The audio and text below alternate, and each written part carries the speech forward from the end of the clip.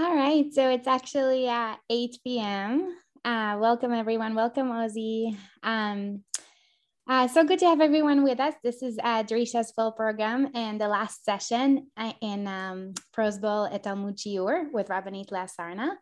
Rabbanit Leah Sarna is the Associate Director of Education and Director of High School Programs at Drisha. She previously served as Director of Religious Engagement at Anshe Shalom B'nai Israel Congregation in Chicago, a leading urban Orthodox congregation.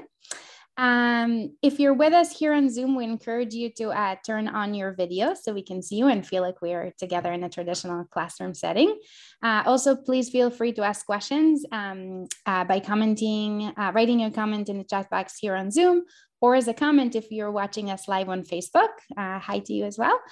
And just wanted to say a word about a new class that we have starting this Wednesday, a Sabbath of, my Israeli self wants to say Shabbat, a Sabbath of the land for you, Shemittah, ethics, and Jewish philosophy with Ranana Dine and Sarah Zager. It's this Wednesday at 8 p.m. and this is going to be the first class of the session. So we hope to see you there. And with that, I'll turn this to you, Rabbanit Sarna. All right. Thanks so much for joining, everyone. As always, I am not going to share my screen. So, Evie, if you could please put the hands out into the chat. And then also people are invited, if you have a Gemara Masachet Gittin, this brick of a Gemara, you can open that up yourself also. This is our last session, which is crazy and to me a little bit sad. Oh, hi, Adira, good to see you again.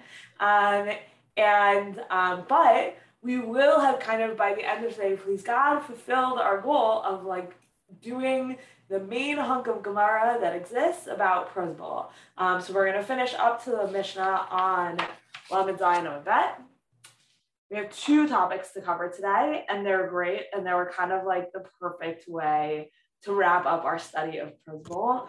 So just to remind you kind of how we started, one of the main questions that to me was like always on my mind is like, what does the Gemara think of Pruzbol, right? So when we started out, the Gemara was sort of like, how is Pruzbol allowed? Is Pruzbol prohibited?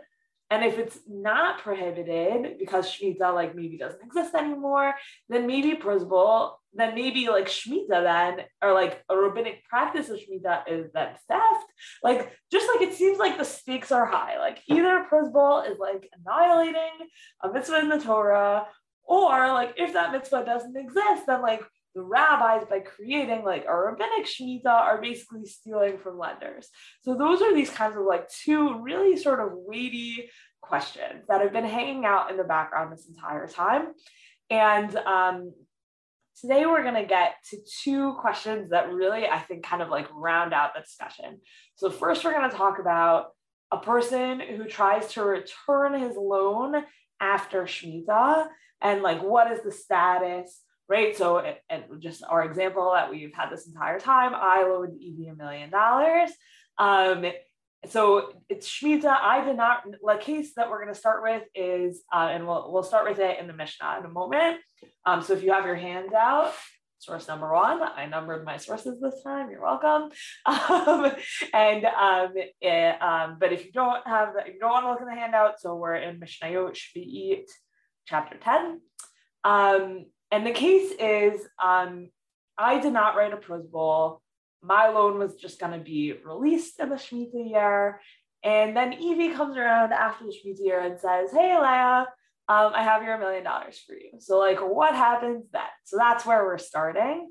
It's sort of like, well, what if, so like I have to observe Shemitah, but what if like Evie doesn't care? Like, does that matter? And like, what's that? And I think what's really interesting here is like, what is the extent of my responsibility vis-a-vis me as the lender?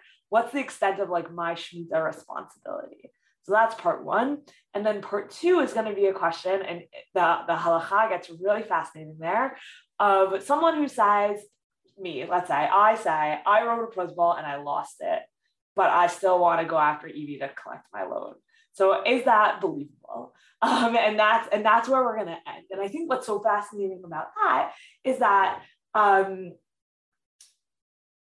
there's like entire masachtot about like the person who wrote a loan and didn't, and there's no documentation of the loan, and the person who wrote, or someone who like, I don't know, like someone who has a claim against someone else and is trying to take their money away. And like, usually if like you don't have the documentation and Evie has the money, then like you can't go after Evie for money, or like I need to bring evidence basically, right? Because we have the foundational concept of hamoti michaver ala maraya. So someone who's trying to take something away from someone who has it, the burden of proof is on me, because I'm trying to take money away from Evie in this circumstance, and I don't have evidence I don't have my Pruzbol with me. I don't have evidence in my Pruzbol. So we're going to see that situation again. And I think that situation asks all the questions we've been asking of like, did people really write Pruzbols? Like how, anyways, all the questions of like, how serious is Pruzbol altogether? How worried are we about it? How seriously are we taking Shemittah Ksafim? So all like that question of like, how seriously are we taking Shemittah Ksafim, I think is really like the final question of today. And I think we're going to see it play out in a few different scenarios in ways that I think are interesting and exciting. So with all that by way of introduction, let us jump on in to the Mishnah. Which is where the Gemara is going to start, but it's nice to kind of see it inside. So here are the last two Mishnayot of all of Masachet Shvi'it, the last two Mishnayot of the Masachet that deals with Shemitah. So Hamachzir Chov b'Shvi'it, Yomar lo Mishamitani. So one who returns his debt, it says during the 7th year. So what's confusing about that, and where like Mishnah scholars go with it, is like, we know that debts aren't released until the very end, right? That was our situation we saw in the Mishnah last week of like the person who makes a loan, like Erev Rosh Hashanah. We had, I forget who was our butcher. Maybe it was like Adira or Tracy was the butcher, and the butcher like gave out pieces of a cow for people to eat on Rosh Hashanah, and then the question was like, if Elul gets an extra day, like how the month falls out determines whether they can collect it or not. Because if it's still the Shemitah year, then you can collect it. But if it's the year after the Shemitah year, then the butcher can't collect it anymore. So that's so we know that Shemittah Ksafim, it's not like an entire year. Shemittah Ksafim happens in a moment at the end of the day on the last day of the year. That's when it is all effectuated. So all the commentators here say, and in your English translation, you have after, right? Hamachzir Chov parentheses after Shvi. So Evie comes to me with my $1 million after the Shemitah year has elapsed. And I'm supposed to say to Evie, no, I remit it. Yomer lo mishamitani. Evie can then say, Amar lo afal pichein. If Evie says, nevertheless, I'm going to repay it, then yekabel mimenu. Then I'm actually allowed to take it. So I say, I remit it. Evie says, that's fine. Here it is. I'm actually allowed to receive it back from Evie. Shene'emar v'zeh devar hashmitah. As it says, this is the davar. This is the word, and we're going to take word really literally. So jump down now to source 2, the Bartanura. He's going to spell this out. Shene'emar v'zeh devar hashmitah, klomar dibur ba'alma, which is to say mere speech, shemotzi mi-piv, that comes out of my mouth, shehu mishamit, right? It comes out of my mouth that I am remitting, dayo, that is sufficient. I just have to say the magic words, I remit, and that is sufficient for me to have fulfilled v'zeh dvar hashmitah. These are the words of Shemitah. That's the Midrash Halacha here. Uvedivur rishon shamar mishamita nisagi. And the first time I say I remit, that is sufficient. The answer is sheyomar vishneh, and I don't have to say it a second time. I can say I remit one time, and Evie says I don't care, and then I can just take it. I like did the thing by saying I remit it one time. right? So that's also like already we've really like done a shrinking here of what is my obligation? Because what if maybe Evie didn't know about Shemitah, or she didn't know it was a Shemitah year, or she didn't know when the loan was actually remitted, and she was like all ready to repay me back. You could easily say, no, like it's not in the spirit of Shemitah. Leah, you're not allowed to take it. Tell Evie she has to go give your $1 million to tzedakah. Like you could totally imagine that being in the spirit of the Torah, telling lenders that they have to remit. Like that's not a crazy idea. So Ozzy says, can he accept the payback during the 7th year? Yes, because the remission of loans happens at like the minute before sunset, the end of the Shemitah year. So the whole Shemitah year, not only can I accept the payment, I can go after Evie and say, you have to pay me back this whole year. Every day I can knock on Evie's door and say, please give me my $1 million back. But then the minute it's Rosh Hashanah of the next year, the minute it's Aleph Tishrei of the year after Shemitah, I can no longer knock on Evie's door. That would be a violation of Lo Yigosh. However, if Evie didn't know that times have changed, then she comes to me on Gimel Tishrei and says, finally, I have your $1 million. You might say, no, Leah, you're not allowed to receive the money from Evie because the time has passed and it's important to remit loans.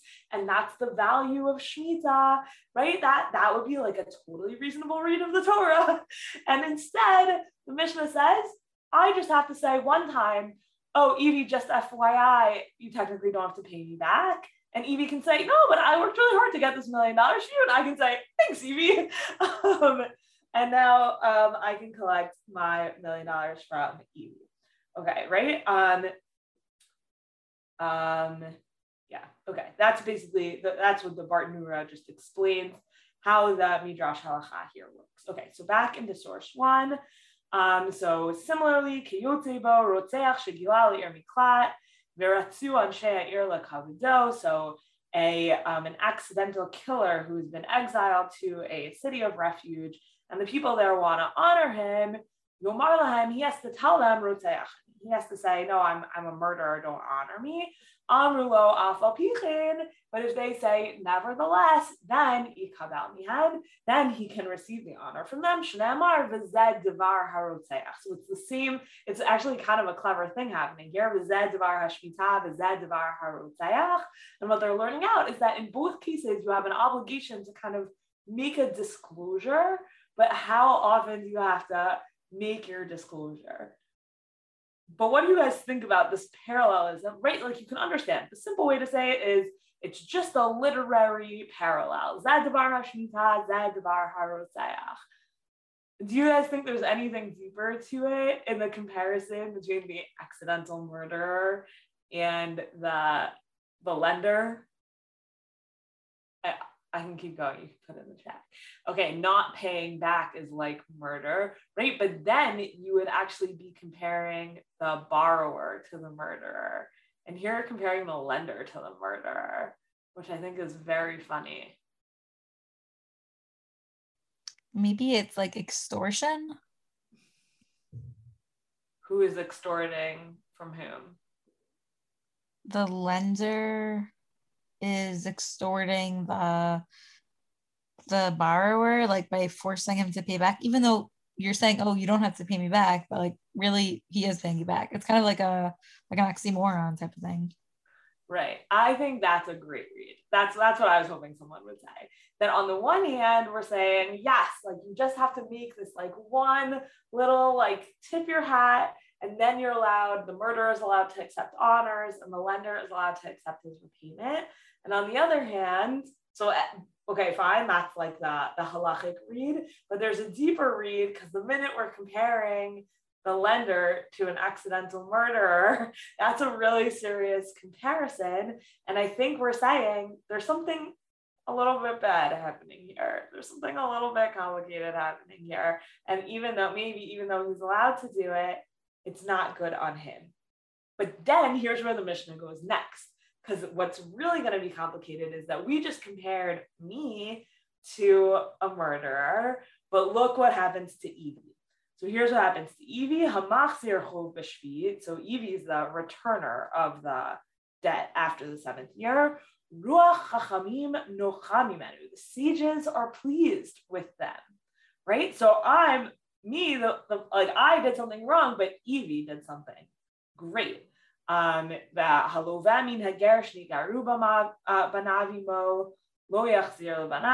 that's complicated. We're not going to get lost in this. If you borrow from a convert whose sons converted with him, the debt doesn't need to be repaid to the sons. But if you do it, this like optional debt repayment to the sons, whatever, this is a whole complicated thing where like the sons are not considered the children of the father, like technically, even though like they really are. Like if this is your situation and you're listening, like that person's really your father. It's just like a technical thing. Okay, we can talk about it another time. Feel free to get in touch. I'm like very anxious that I even left this on the source sheet, but I don't like censoring the Mishnah, but I know it could be triggering people. Okay. Okay, but if you return it, that's really good. Ruach chachamim nocha mimenu. Kol mitaltalin niknin b'mishicha. All movable property is acquired only by the act of pulling it. Drawing is the language they use here. V'kol mekimet devaro ruach chachamim nocha mimenu. But anyone who fulfills his word, meaning like if I tell Noah, thank you so much for your laptop, I'll pay you $2,000 for it, but really I've acquired your laptop just by carrying it with me. So technically it's mine now, but really I have to pay you. But then when I live out my side, my half of the bargain, and I pay you your $2,000, ruach chachamim nocha mimenu. That's the sages are pleased with me. So right, so this is all people doing things that on a technical level are optional, but are like really good things to do. And like the comparison to that last one, like that's how business works, you know, like business turns on me like paying Noah for her laptop when she sells it to me instead of me just like picking it up and walking away with it, which technically is a kinyan. And the reason for that is discussed in Bava Batra and Parak Zahav. There's like a lot of uncertainty around currency and whatever. It's actually like quite a complicated piece of Jewish law, whatever. Okay. But all of business is dependent on me actually paying Noah when I tell her I'm going to. And that has the same status as Evie coming to repay my loan after Shemittah, right? So like there's a certain sense in which like the whole economy sort of like depends on Evie coming to repay me even after Shemittah. And yet for like accepting it, I'm like the accidental murderer. And so it seems like Evie's doing the right thing. And for Evie, it's really straightforward. But for me, I'm stuck in this kind of like very uncomfortable sort of bind where in order to enable Evie to come maybe repay me, I have to like accept this money and it's kind of uncomfortable. Okay, so that's like the Mishnah's read of the situation.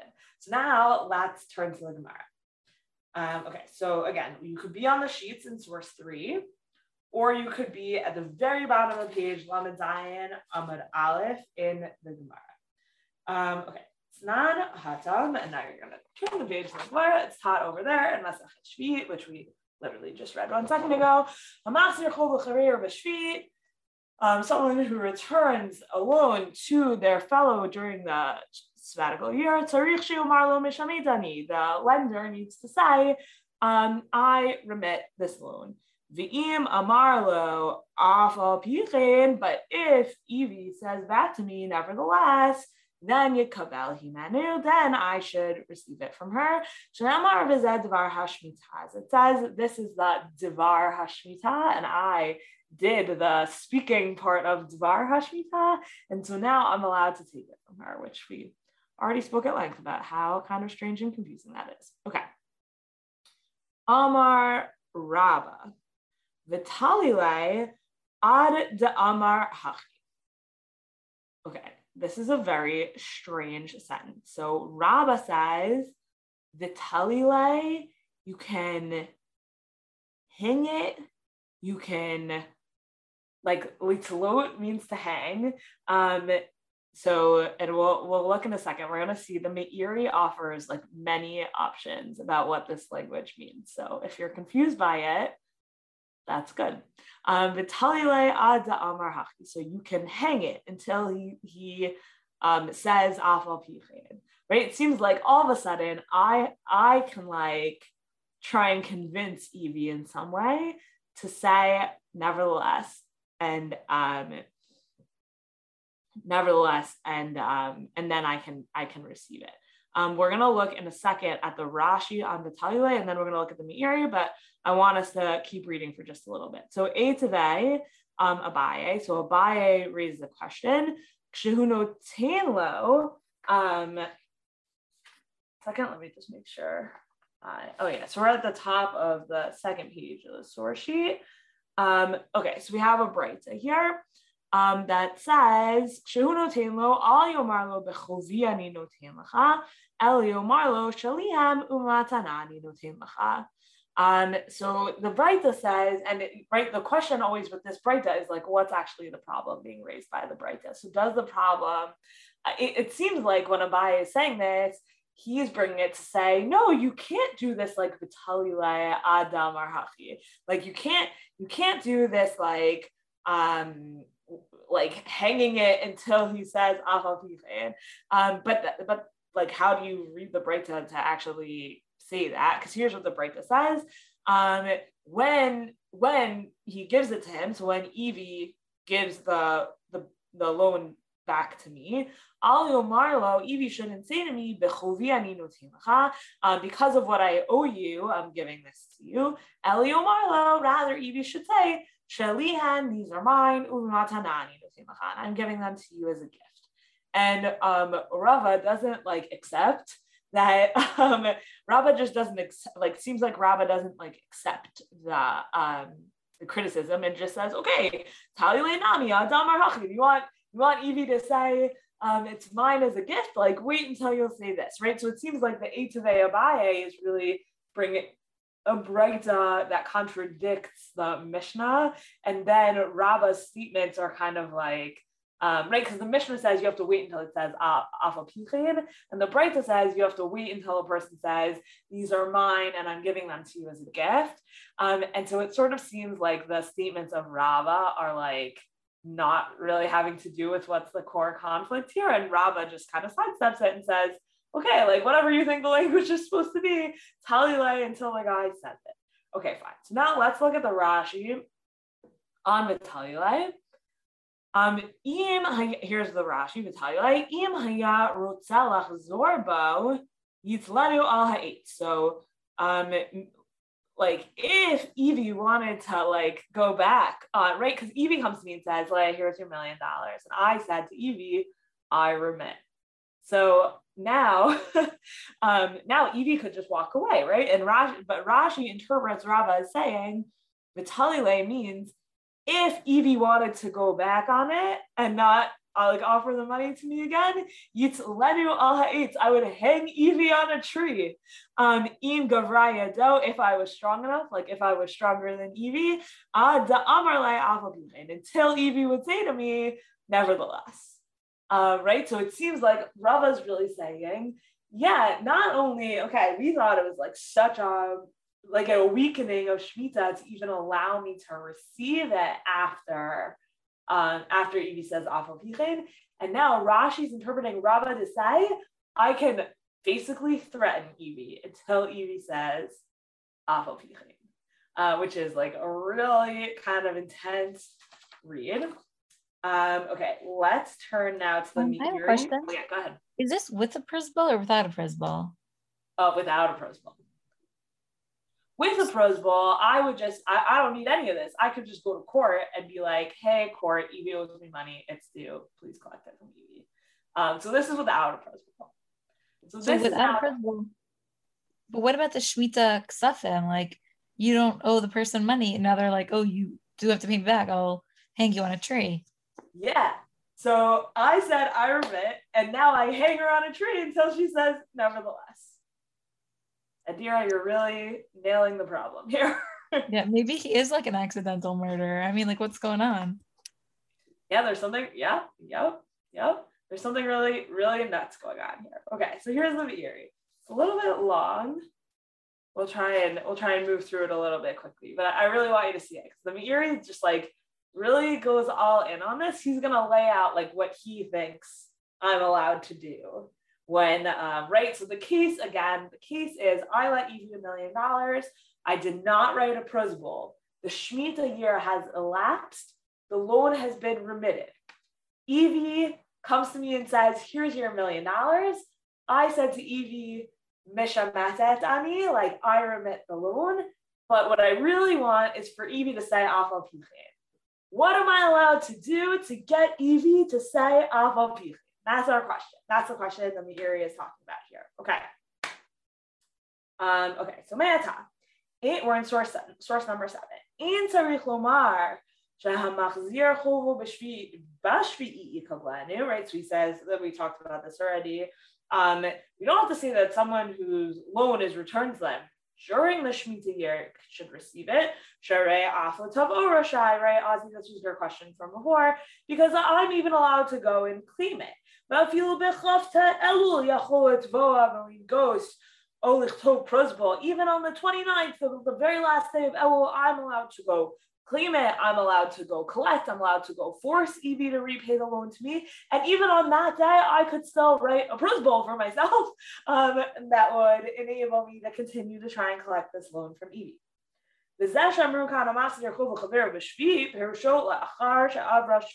So when it says here, when the Mishnah says it's someone trying to return a loan during the Shemitah year, what they mean is once the Shemitah year passed. The Kvar Amru, right? Okay, this is still, I'm just trying to see where we should pick up here because we've talked about a lot of this. Okay. All right, we're going to pick up in the middle of the 4th line. Ve'im lo amar afal pichin, okay? Ve'im lo amar afal pichin, middle of the 4th line down. Rashai halal le'akvo bidvarim imo. So if Evie did not say afal pichin, I, the lender, am allowed to hold Evie up with words. Lahamido ketlia. I'm allowed to put him as if she's hung up. So he says, not Rashi says it's almost like literal, like as if I'm gonna hang you on a tree.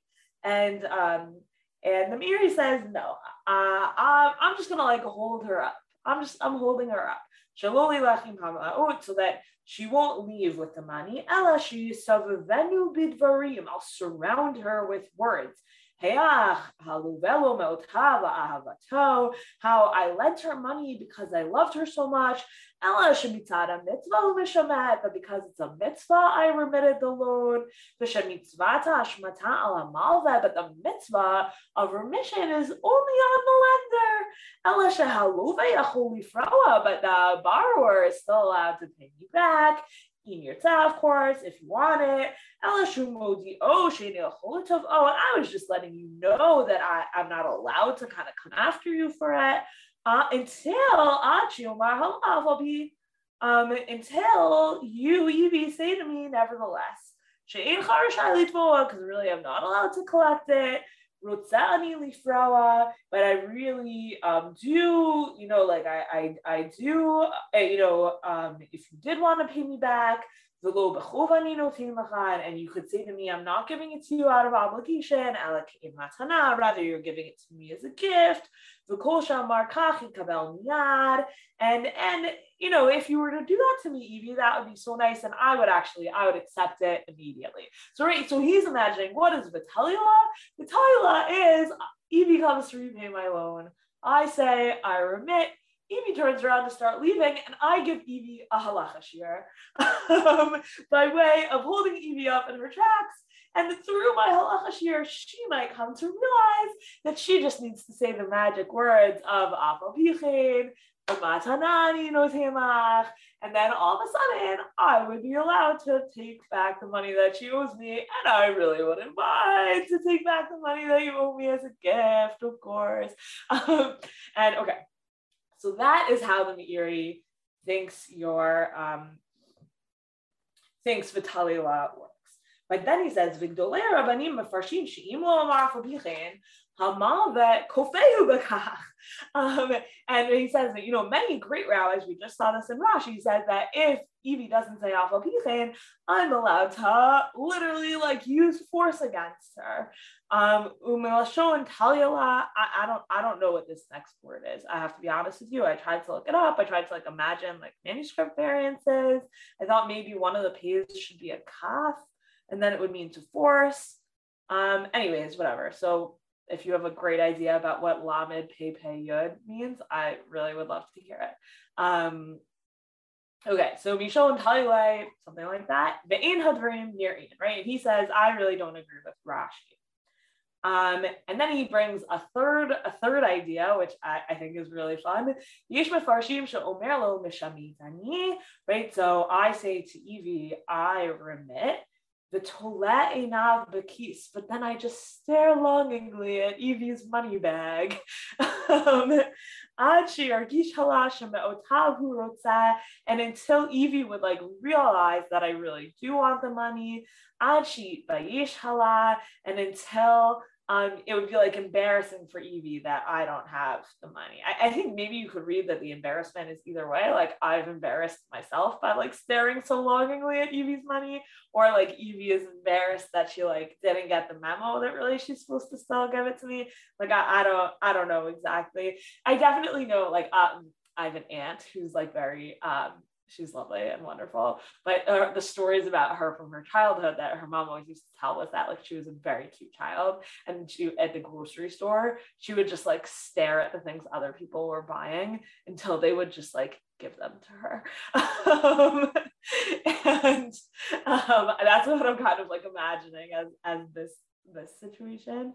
And they sort of just puppy eyes until Evie would be af al pi chen, I'm giving this to you. Okay. I think we're gonna stop there. But anyway, so this Talilei, there's a three-way interpretive debate about to what extent you're allowed to do it.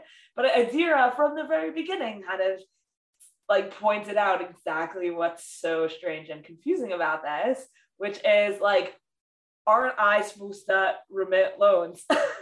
And now all of a sudden, not only if Evie comes and says, nevertheless, then I can receive it, but I'm even allowed to pressure Evie, maybe through force, maybe through a halacha shiur, maybe through puppy dog eyes, whatever it is, whatever the case is, I'm allowed to strongly encourage Evie to say af al pi chen. Okay, let's keep going to the Gemara because now we're going to get to a little story. And it's kind of a weird story because you would have thought that the characters involved would have just written themselves a Pruzbol, but they didn't. And that is very curious because we have people writing Pruzbols, right? And we kind of looked into this together, this whole question of can we still write Pruzbols today? Who's powerful enough to write a Pruzbol? What kind of Beit-Din do you need to write a Pruzbol? And we saw that it's only a minority opinion that says that we can't write Pruzbols anymore. And that really, it seemed like we had rabbis in the Talmud until really late who were still writing Pruzbols to each other. And that it really seems like everyone can write a Pruzbol. So why did that not happen here? So here's the story. Okay, Abba Bar Marta, Dehu Abba Bar Manyumi. So Abba Bar Marta, we're back in the Gemara, I should say. If you're in the handout, we are on page 2. It's that big paragraph there in the Hebrew. And if you are in the Gemara, we are 1, 2, 3, 4, 5, 6. We're on the end of the 7th line. The word is Abba at the end of the line. And that's the beginning of the story. So Abba Bar Marta, Dehu Abba Bar Manyumi. So Abba Bar Marta is the same person as Abba Bar Manyumi. Hava Masik Be Rava Zuze. So Rashi, it's unclear here who's the lender and who's the borrower, but Rashi explains that Rabba Haya Hamalva. So Rabba lent a whole bunch of money to Abba Bar Manyumi, and And okay, fine. So Rabba and all this money. Aitinu nihalei b'shvi'it. So the Abba Bar Manyumi brought the money back to Rabba in the 7th year, i.e. after the 7th year. Amar le Shemittah. Rabba says to him, I remit my loan, Shemittah. Shaklinu Vaziel. And then Abba Bar Marza didn't do the thing. He took his money and he left, which was very sad for Rabba. So Ata Abaye Ashkeche Dahava Atzir. So Abaye comes along and he sees his teacher Rabba, and his teacher Rabba is very sad. Amarle Amai Atziv Mar. He says to him, why is my master so sad? Amarle, Rabba says to Abaye, Hachi Hava Maaseh. Azal legabe. So here's what happened. And then right, so he tells him the whole thing that happened. And then Azal legabe. So then Abaye went to go pay a visit to Abba Bar Marta. Amarle amatit le zuze lamar. So Abaye goes to Abba Bar Marta. He says to him, did you bring the money to master? Did you bring the money to Rabba? Amarle in. And yeah, and so then Abba Bar Manyumi says, yes, that's what I did. Amarle umay amarle.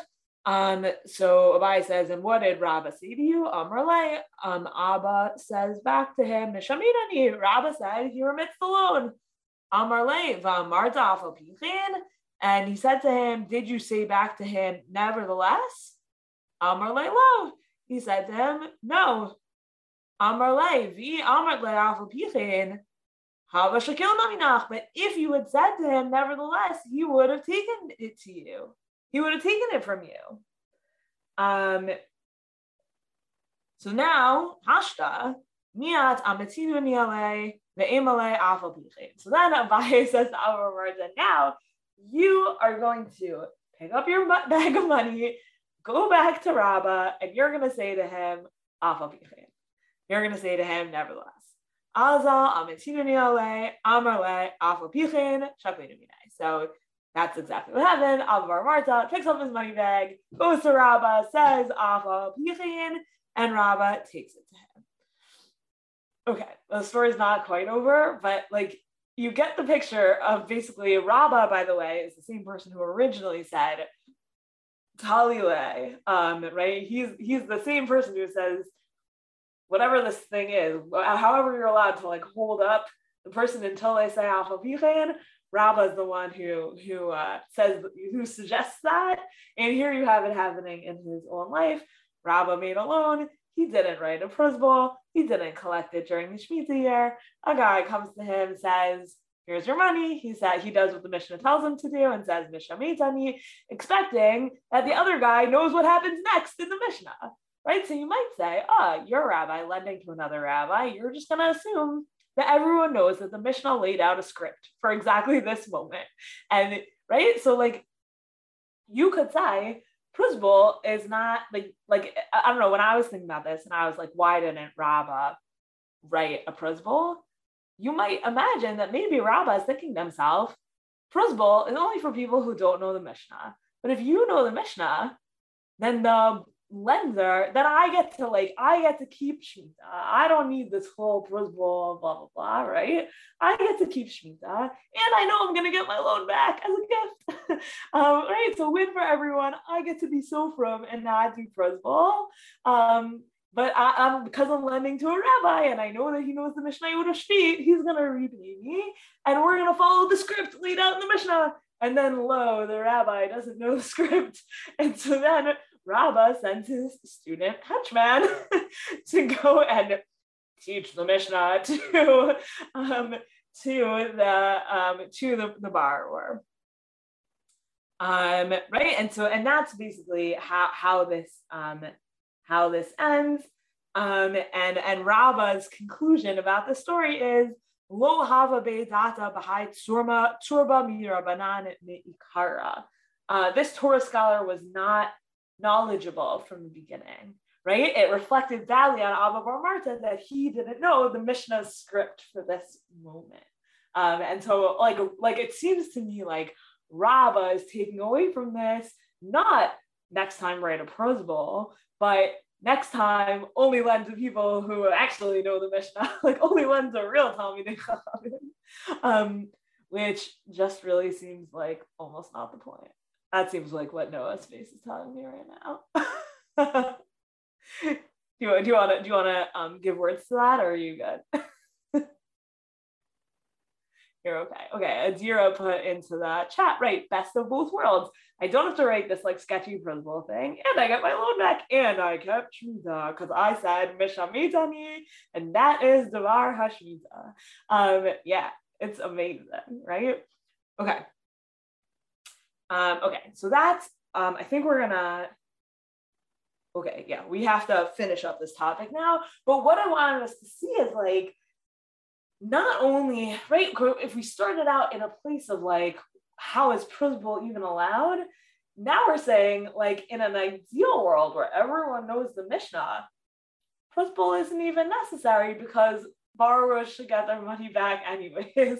And right, and like if lenders are, lenders should get their money back anyways. If borrowers are learned, they will know that they need to repay no matter what, and you don't actually need to write a Pruzbol. And Rabbah's takeaway, I think, is amazing, because I would have thought, if I were Rabbah, I would have said, oh, next time I lend to anyone, Pruzbol, definitely. And instead, Rabbah's takeaway is like, next time I lend to someone, I'll make sure they know the Mishnah better, which is just like truly an incredible statement, where you have like a certain amount of discomfort with Pruzbol on the one hand, but not out of a sense of like loans shouldn't be repaid, just out of a sense of like borrowers should know that they need to repay the loan no matter what the Torah says, which is like a really incredible like move on behalf of like the rabbinic interpretation, but only if they can afford to repay, right? So that's all right. We're getting a lot of energy about Ozzy's thing, right? So maybe what it is, and I think that's a really great point, is like, how aggressive is this situation? There's something very gentle about a world in which this Mishnah only kind of gets activated once Evie comes to me with a bag full of change, right? Like a suitcase full of bills. But until Evie shows up with her suitcase full of bills, I'm not allowed to come after her. And Ozzy is pointing out, I think very, very well, that that's actually maybe exactly how it's supposed to work. That in a world in which Evie took out a loan because like that was helpful to her business, but really she had the capital all along and she could have repaid it, and it just made sense for her because like money now is more valuable than money later, and blah, blah, blah, whatever, fine. That like Evie should still have to repay because she's wealthy.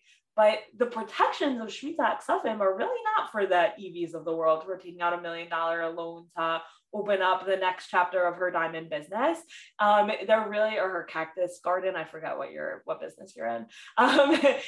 Really Shemittah Ksafim is for poor people. And the poor person is not going to show up with a suitcase full of change to repay their debt because they can't. And so what Shemittah enables, and what the Mishnah here enables, is for me as a lender to still collect from borrowers who can repay, and it encourages borrowers who can repay to still repay. But there's something a little bit gentle about actually just, if the person never shows up, it's because they can't, and we're just going to let that go. So I think that's exactly the right read, Ozzy. I was really hoping someone would see that, and that is very good. Okay, we have to move on, because the next thing is wild. Okay, and it's the last topic. So Amar Rav Yehuda. So we're still on page 2 of the source sheet. We are in the Gemara. And if you are in the Gemara, then how do I tell you what we're near? Well, hopefully you've just been following and kept your finger in the place, I guess. We're right near where Rashi starts the new Mishnah in the Rashis. That's where we are in the Gemara. Okay. Amar Rav Yehuda, Amar Rav Nachman. So Rav Yehuda says in the name of Rav Nachman, Ne'aman Adam Lomar Pruzbol Haya Bi'adi Ve'avad. So Rav Nachman says if a person comes and says, I wrote a Pruzbol and I lost it, we believe that person. My time, why? Kevan ditzkinu Rabbanan Pruzbol lo shavik hetera va'achil isura. So once you have a rabbinic institution of Pruzbol, nobody is gonna. The phrase is lo shavik hetera va'achil isura. No, like you can imagine it in a world of like kosher meat and treif meat. Someone who's eating a kosher hot dog is not gonna like ditch their kosher hot dog to walk across the room to eat a treif hot dog. That's like at least in the imagination of the Gemara, that's how that works. Like if someone has such easy availability to the hetera, to the permissible, they're not gonna like ditch that in order to like proactively do the prohibited thing. So like it's just like the way Rav Nachman is saying it is like it's so easy to write a Pruzbol. And remember that Rav Nachman was like champion of the Pruzbol. Rav Nachman is the one who said, if I could write Pruzbol into the Torah, I would. Right, so he's like the big pro Pruzbol guy. And he says like Pruzbol is so easy, it's so available. Of course I would believe someone who said they did it, because like they probably did, because who wouldn't write a Pruzbol, says Rav Nachman. Ki atu l'kamei de Rav. So they came before Rav Amarle, and they said to him, right? So a case came before Rav, and the guy said, a case came before Rav, and Rav said to the claimant, "Midei Pruzbol hayalach ve'avad." And Rav, so right, Rav like Rav even suggested it, right? Because so here, let me say this better. I haven't said it right yet. I take Evie to court because she has not yet repaid my $1 million. And here the judge, Rav in this case, the judge would say, Leah, did you by any chance have a Pruzbol and lose it? Like he would suggest to me the situation, did you have a Pruzbol and lose it? Which normally you would never do, because of course someone would say, oh yeah, totally I had a Pruzbol and I lost it. Because that would enable me to then collect my loan, which obviously I want to do, right? So that's like a really intense thing to like be allowed to do that in court. And Rav says he's allowed to do that. Like open up the mouth of the mute. Like give me an opening to basically make this claim that I had a Pruzbol and I lost it. Okay, but now we have a problem because we have a Mishnah in Ketubot that basically says the exact opposite.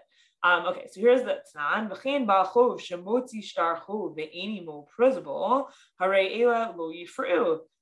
So we have a Mishnah, and I don't think we're going to look at it inside, but I did bring it for you somewhere. It's source number 9.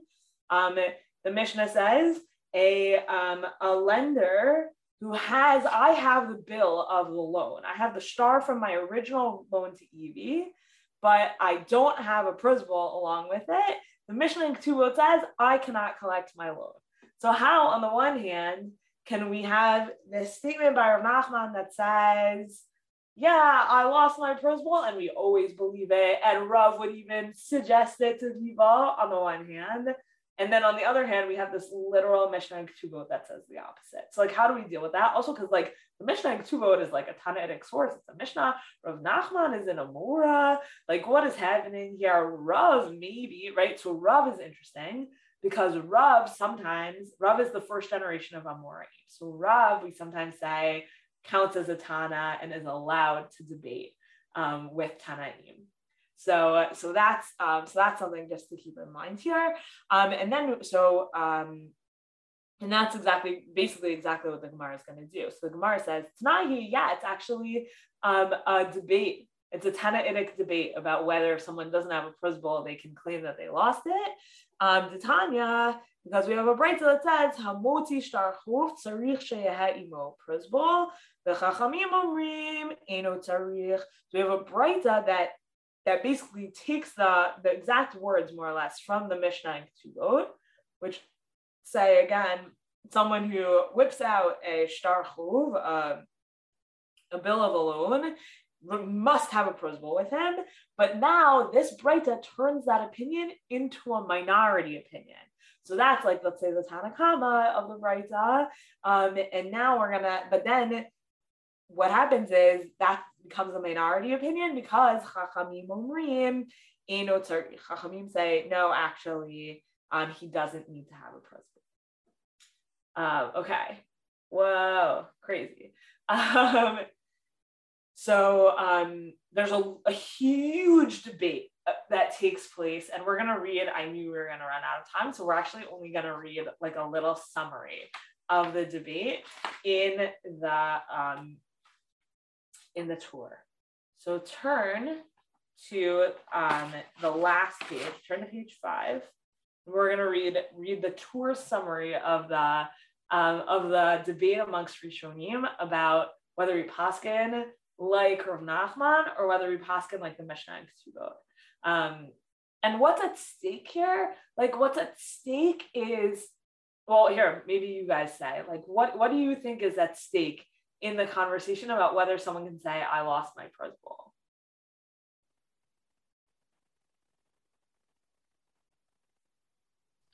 Afal Pichein? If Afal Pichein is considered real or not. Like, because if you don't have a Pruzbol, and then you say, like, Shemittah and then Afal Pichein, is that, like, accurate? Like, can that be, does that hold water? Right. So, like, why do you even need to have a Pruzbol at all, or a lost Pruzbol, if, like, at the end of the day, you could have collected anyways? But what this does allow you to do is to go to court, right? So in that situation, I can't, and that's how we ended up that conversation, right? Like, I can't go after Evie for the loan. And this, I'll be paying as Evie shows up in my door, right? But here, I'm literally going to court. I have proof that I lent Evie $1 million and no proof that I wrote a Pruzbol. Is there hope for me? And the answer here is yes. And more than yes, right? So Rav says the judge could even say, oh, Leah, did you by any chance lose your Pruzbol? And if you look at Tosfot on the page, I brought you Tosfot somewhere. Tosfot is source 5. Rabbeinu Tam says, mi-penei ne'eman afilu b'lo shvua. Right? So the judge says to me, Leah, did you by any chance lose your Pruzbol? And I can say yes to that, and I don't even have to swear, says Rabbeinu Tam. I can just say yes, and like no one's gonna push me on it, which is just like so crazy. And it, according to Rabbeinu Tam, right, like you have to read the Dibor Machil here as part of the Tosfot, right? It all turns on this reasoning of lo shavi keter v'achal surah. It's easy enough to do a Pruzbol that we can just assume that everyone would do a Pruzbol.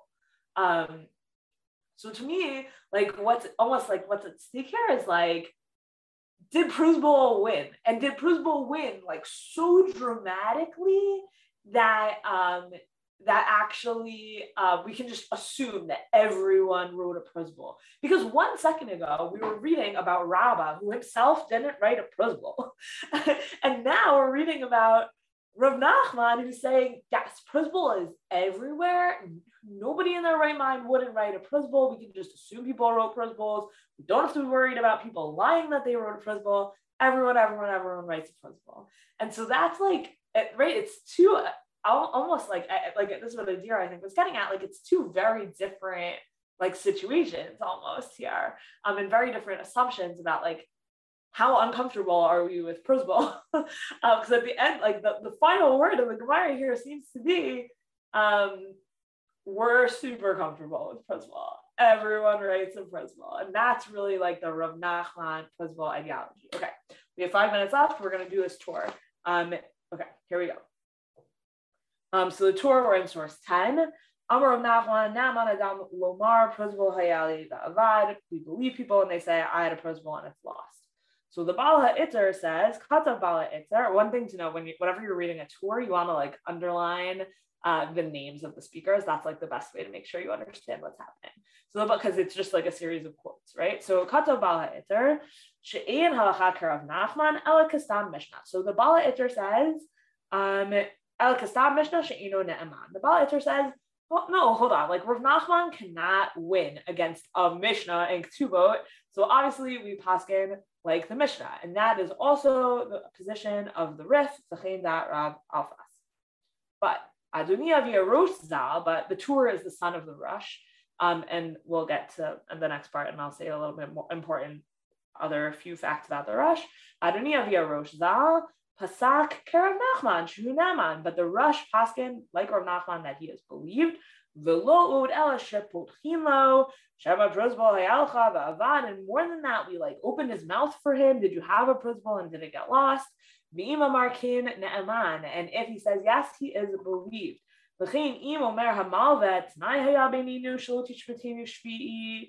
Right, okay, I'm gonna skip this part, but like if the lender says actually we had an agreement that Shvi wouldn't work, or really it's like one of those examples of things that we saw last week where Shemittah doesn't apply to that kind of, it's like not a loan enough. It's not a loany enough loan for Shemittah to apply to it. Like we had agreed that it was that kind of thing. Then I can still collect it. And we believe all of that because Na'aman b'migo, because we make a migo type argument, which is as follows: De'i bayi omer Pruzbol haya li va'avad. Because if I had wanted, I could have just straightforwardly said I had a Pruzbol and I lost it, and that then enables me to make any other type of more complicated claim than I had a Pruzbol and I lost it. So not only am I allowed to say I had a Pruzbol and I lost it, and not only is the judge allowed to say, hey Leah, don't you think you had a Pruzbol and you lost it? But the fact that I can make that argument then opens up loads of other claims that I'm allowed to make that will similarly all be believed, which is like really a very extreme read. Okay, so the Ramah says this is not Rav Moshe Isserlis. This is the Rishon, the Ramah. Katav shehi ne'eman aval tzarich shvua. So the Ramah says, disagrees with the Tosfot and says believed but requires a swear. Bafilu b'shvua lo mehemen ela ba'atra. And here's the point: in a swear isn't believed except ba'atra denehige lemechtav Pruzbol. Like my swearing that I had Pruzbol and I lost it is only believed in a place where it's actually common to write Pruzbols, which is, here's where it kind of starts to fall apart. Of like, we can have this idea about Pruzbol hayali v'ne'avad, but if nobody anymore is writing a Pruzbol, then like I can't make that swear anymore. And he says, right, in a place where it's really not common for people to write a Pruzbol, then we don't believe you. And so, right, so if Rav Nachman had achieved his like a dream world of like Pruzbol for you, everybody write a Pruzbol, great, Pruzbol everywhere, then we can make this claim. But if Rav Nachman did not achieve his dream world, then we cannot use Rav Nachman's argument, says the Ramah, which is very convincing. And that, skip a line now, and we're going to go, this is from the Tshuva HaRush. This is from the Rush's, so the Rush says one thing in his kind of halachic, like here's the laws, like codifying language, but then you have a different thing playing out when you're like actually talking to like real people in a real place. So here's a Tshuva from the Rush. Do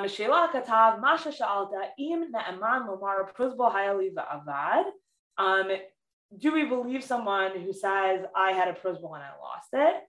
And it's the case that our rabbis taught that he's believed even without a swear. But says the Rush, I have never in my life relied on this. Because today there are not a lot of people, it is not common for people to write a Pruzbol. And most people don't know that there is a prohibition of Shemittah Ksafim. And they don't hold it to be a prohibition to not remit loans. And therefore, if people don't know that it's prohibited not to remit a loan, then why would they actually go about and write a Pruzbol? Because they don't even know like what the Pruzbol is supposed to do, because they don't actually observe any of this. And some guy came before me, and he claimed Pruzbol hayali va'avad, and he claimed that I had a Pruzbol and it's lost. I would ask him, Mahu Pruzbol.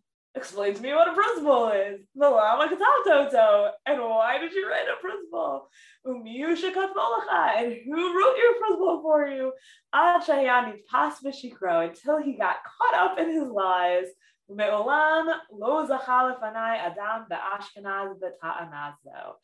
in my court in Ashkenaz, not a single person ever won with a claim that I had a Pruzbol and it got lost.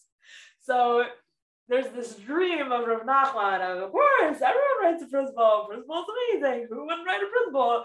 And the Rush, who paskins like Rav Nachman in theory, in his own Beitin, never actually lived it out and never actually believed anyone who said, I had a Pruzbol and it's lost. And I just think that line of questioning is so amazing. What is a Pruzbol? Why did you write one? And I think it's, it's such a great case study in theoretical halakha versus like lived communities and how halakha gets played out. I think it's so relatable, this whole story of nobody knows that Shemittah Ksafim applies anymore. Nobody knows anything about Pruzbol. That's part of why I was so excited for the opportunity to study it with all of you. And I really want to thank you so much for going on this journey with me. We're up to the next Mishnah. We completed Shkayach all together. The heart of what the Bavli has to say about Pruzbol, as you've seen, there's like a little bit in other places, does pop up, but this is the main conversation in the Bavli about Pruzbol. I think were you to open the Shulchan Aruch and look at what the Shulchan Aruch has to say about Pruzbol, you would be familiar with almost every topic there, which is like pretty cool, I would say. So you can like feel pretty good about yourself that you really like learned a good thing or two about Pruzbol. Not to say that you should like start paskening Pruzbol shilas without learning all the medieval commentators like in order in a much more serious way than in 6 hours. Like I think it would take you more than 6 hours to do that appropriately. But I do think like we've really gained some like serious familiarity with some of the big questions in Pruzbol.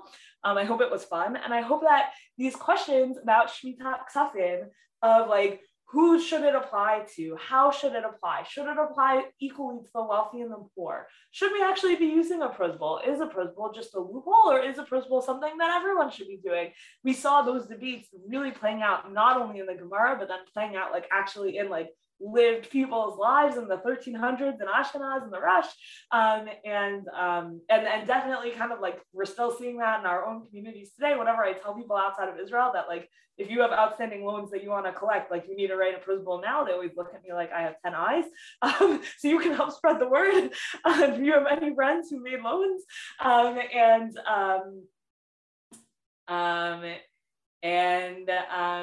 anyways, I think Pruzbol is like really super fascinating, and I'm just really grateful to have had the opportunity to learn this all with you. So I hope you have a beautiful Thanksgiving and a happy Hanukkah and a very meaningful rest of your Shemitah year.